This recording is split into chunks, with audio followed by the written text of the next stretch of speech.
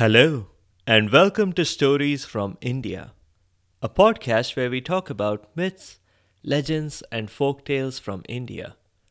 I am your host, Narad Muni, and am a mythological character myself.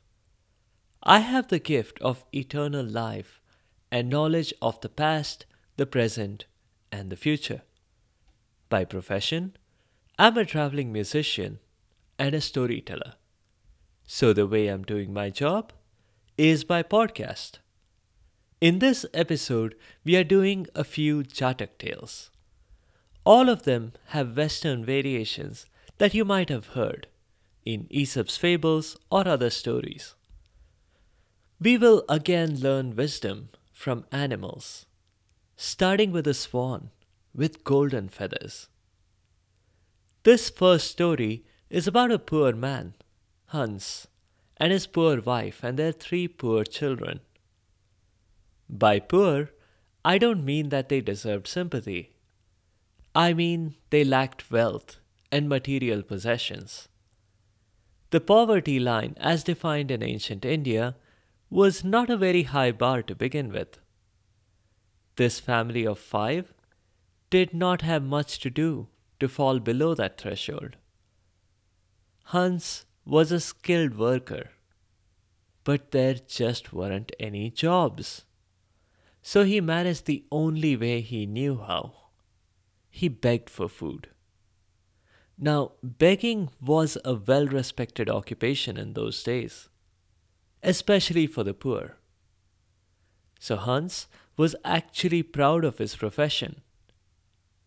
Every day he would go about the whole village begging for food, enough to feed his hungry family.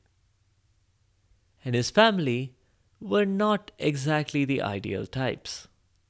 His wife, Lalchi, could have worked if she wanted to, but she didn't want to waste her talents on just any job. She was waiting for the perfect one to come along, just as she had been waiting for the last 20 years. Hans's older daughter refused to work on account of what she said was an ingrowing toenail. Hans's son refused because a fortune teller had told him that it would bring bad luck. Surely, his family wasn't expecting him to make their situation a lot worse now, were they? It's not that he objected to doing hard work, or so he claimed. Hans's youngest daughter said, Goo goo gaga, but little else. It was not clear if that meant she was unwilling to earn money for the family, because she was just a baby. So Hans didn't press the issue. He went about begging, daily, including weekends and all public holidays. And the family got by. Maybe got by is a bit of a strong choice of words. They barely managed. Every day, the wife complained about what Hans brought back. Not rice and cabbages again, she said. When was he planning to bring rich food? How many times must she remind him to go where the rich people were, so that he could bring back samosas, puris, shrikhand? If I have to eat one more bite of cabbage, it might kill me, grumbled Hans's daughter, while serving herself several spoonfuls of the stuff. When will we have gulab jamuns? Asked Hans's boy. The fortune teller clearly said our luck will begin to turn when we eat gulab jamuns one day. Hans's younger daughter, the baby, was silently chewing her food, at the end of which she simply picked up her bowl and asked, More? Hans was delighted. She had just said her first word. But there was no more food. So Hans gave up his own share, which the baby happily ate, without so much as a thank you. After listening to an earful from his wife again about how he was not doing his job providing for the family, Hans finally went to sleep. In anticipation of another long and exhausting day walking the streets, door to door.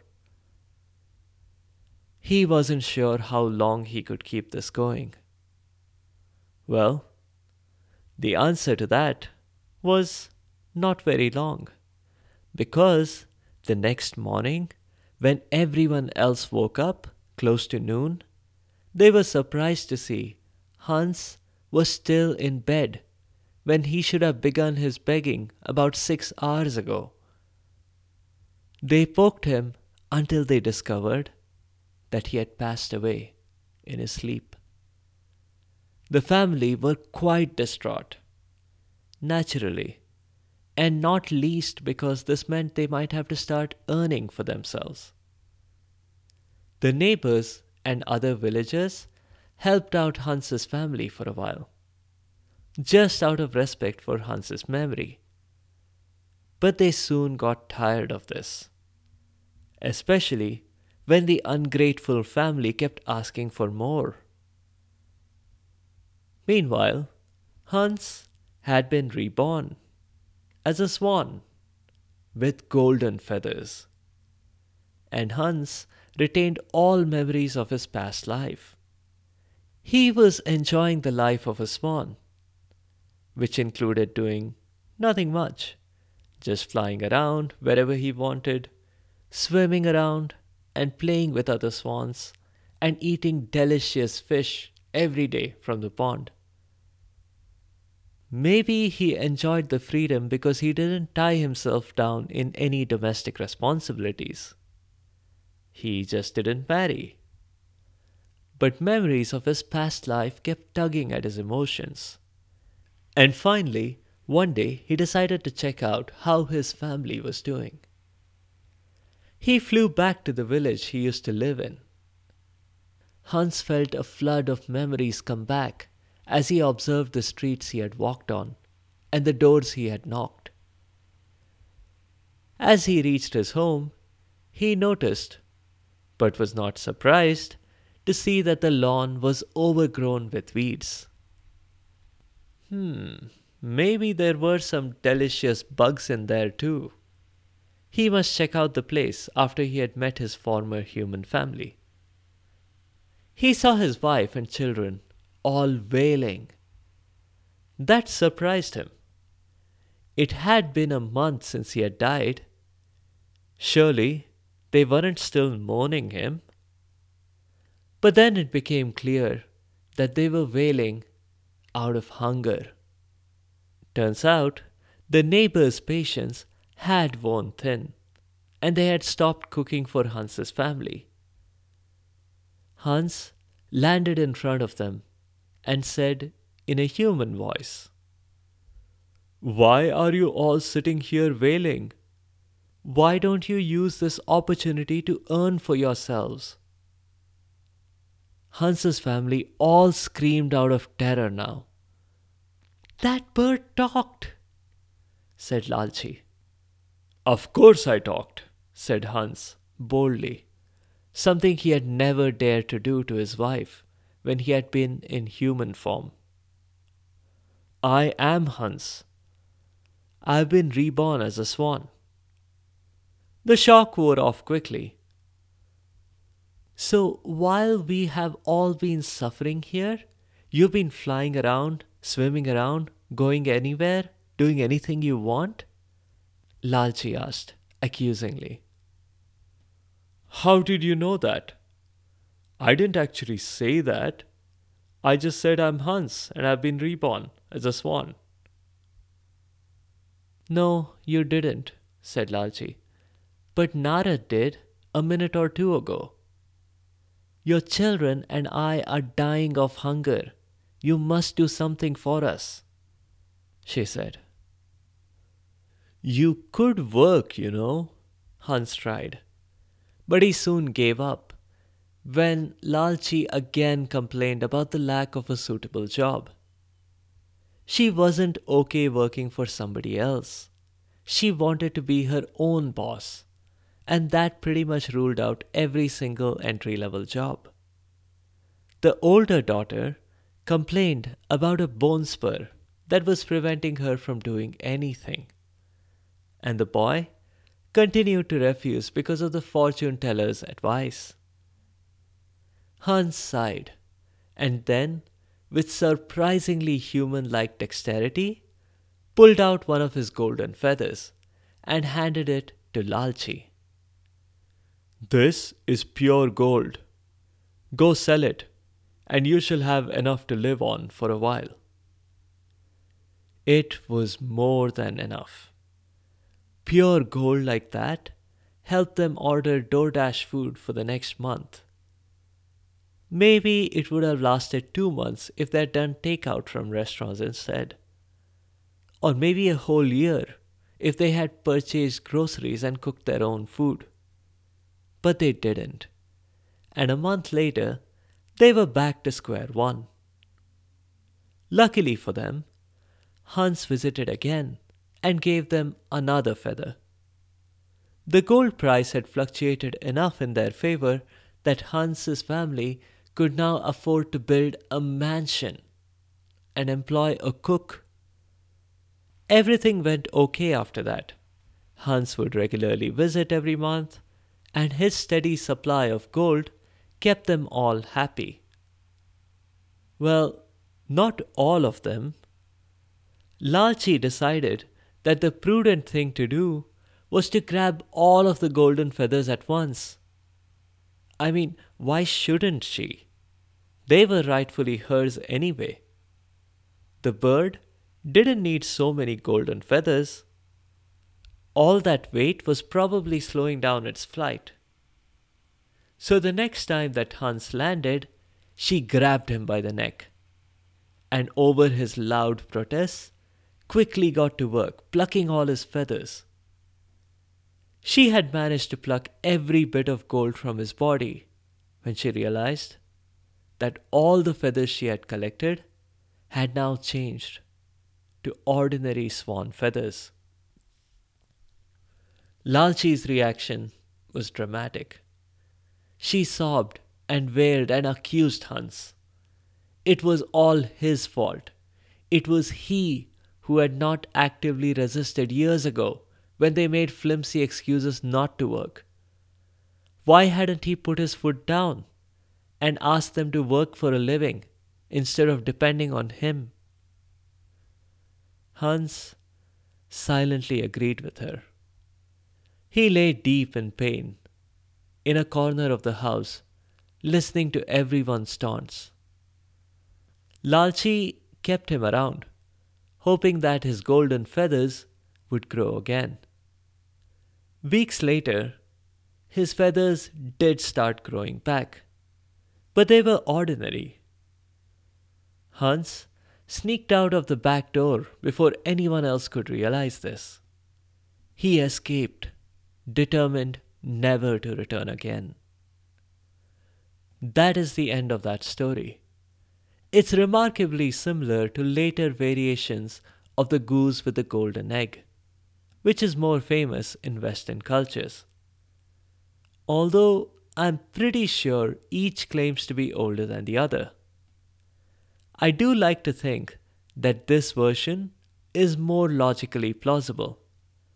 The person who killed the goose that laid the golden egg must have known that their actions were irreversible, and yet they went ahead with it.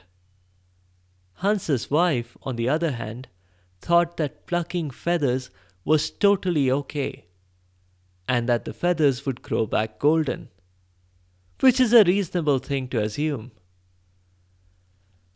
As is usual on the show, the names of the characters represent the roles they play. Hans is the word for a swan, and Lalchi means greedy. Anyway, on to our second story. This one features a lion and a woodpecker. A lion was doing the usual thing that lions do. Killing, eating, and sleeping were the only items on his daily to-do list. Like all other lions on the show, this one was particularly vicious. He was also a glutton. One day, while he was enthusiastically devouring a particularly large deer that he had killed, a piece of the deer's bone got stuck in the lion's throat. Serves him right, you might say. And you would be right. But wait and watch as the lion went around in that state, asking everyone who passed by to help him. The lionesses declined, as they claimed they couldn't reach their large paw into his small throat. Besides, they didn't have opposable fingers. How could they dislodge the bone? A passing human did have opposable fingers, but at the sight of the lion, he dashed away in fear. Maybe the lion should not have opened their conversation with a growl. The lion then asked a deer for help, but the deer was too frightened to put its head in the lion's mouth, literally. Until finally, the lion spoke to a woodpecker. Now, you might be wondering how the lion managed to communicate all this with his throat jammed. But this part is glossed over in the original story, so let's ignore it here as well. The woodpecker hesitated before refusing, which is more than any other animal had done. So the lion continued to talk to her. But there are logistical challenges. How can I do it? Asked the woodpecker. You could peck the bone and break it in two, suggested the lion. That's a myth. We woodpeckers are fast, but I don't think we have enough time for me to break the bone by pecking at it. Okay. How about you grab the bone in your beak and pull it out? Asked the lion. And what if you close your mouth and eat me? I won't, said the lion. Not that I don't trust you, said the woodpecker, who totally did not trust the lion. But I have to have light to operate in there. I must keep your mouth propped open, with a stick maybe. That bone is really hurting me, so I'll be grateful if you remove it. If you must use a stick to keep my mouth open, so be it. The king of the bees? Grateful? That is what changed the woodpecker's mind. She imagined herself sitting on the lion's shoulder, barking orders at other animals, as she and the lion together ruled the jungle. I'll do it, she said to the lion. She found a good-sized stick and with her beak placed it inside the lion's jaws to keep his mouth propped open. The woodpecker then flitted in, grabbed the bone, and flew out. She would have also removed the stick, except the lion simply forced his jaws closed, shattering the stick. "Ah, that is such a relief," he said, and walked away towards his home. Now, as for all the animals who refused to help me, I am going to have my sweet revenge. I'll start by eating more deer tonight, and this time it shall be prepared for me, boneless. The woodpecker did not like this. The lion was walking away without so much as a thank you for having saved his life. Wait a minute. What about my reward? She asked. Reward? You thought you'd be getting a reward for this? Sneered the lion. Bless your stars that I did not just eat you.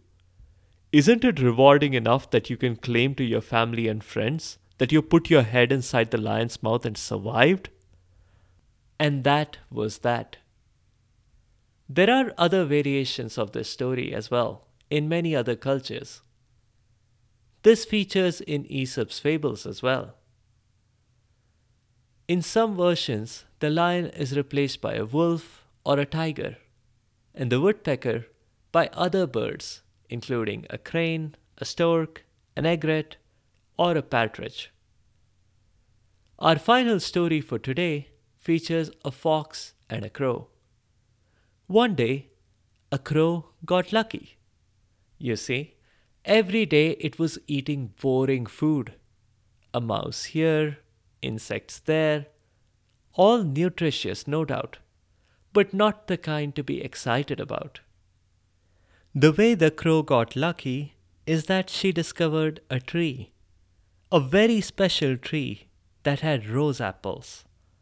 They were tastier than anything the crow had eaten in her life. She sat on a branch eating them when a fox came by. The fox had been eyeing the rose apple tree for a while. The fruit looked and smelled delicious, and yet somehow not a single piece of fruit had fallen to the ground. The fox had to wait patiently. Now he saw his chance as he looked at a particularly juicy looking rose apple in the crow's mouth. "Hi, Miss Crow. How are you doing today?" he asked. Miss Crow looked at him, but did not say anything. Her beak was firmly gripping the rose apple. "I have come especially to meet you, Miss Crow," continued Mr. Fox. "I'm a talent specialist, and I've come because I'm going to make you a star." Miss Crow was still silent. "I have heard about your singing. Some say swifts and tailor birds can sing better. But no, you, madam, stand alone. Come, sign a deal with me, and I'll sign you up for a show. We can go international. Sydney Opera House, the Lincoln Center, Royal Albert Hall." But Miss Crow was still silent. "All I want, madam, is for you to sing something for me. Anything. Just a few notes will be good enough," continued Mr. Fox. Miss Crow finally reacted. Mr. Fox prepared himself to catch the juicy rose apple just as it would surely fall out of her mouth. But to Mr. Fox's disappointment, Miss Crow simply took out the rose apple and placed it next to her, in a nook of the branch, from where it could not fall off. The disappointment was short-lived, because Miss Crow then said, "It takes greatness to appreciate greatness." Saying that, she shook the tree so that some rose apples fell down for Mr. Fox to grab. That's the end of that little story. Though the premise is the same as Aesop's version, the outcome is quite different. In the Aesop's version, the crow does sing, and the fox grabs the fruit or the piece of cheese or bread.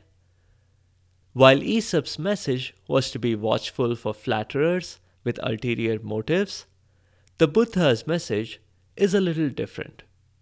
Flattery will get you everywhere. I'll also point out that there is a record of a version of this story going back 4,000 years, back to the Indus Valley civilization, which might make this the oldest surviving record of a folktale.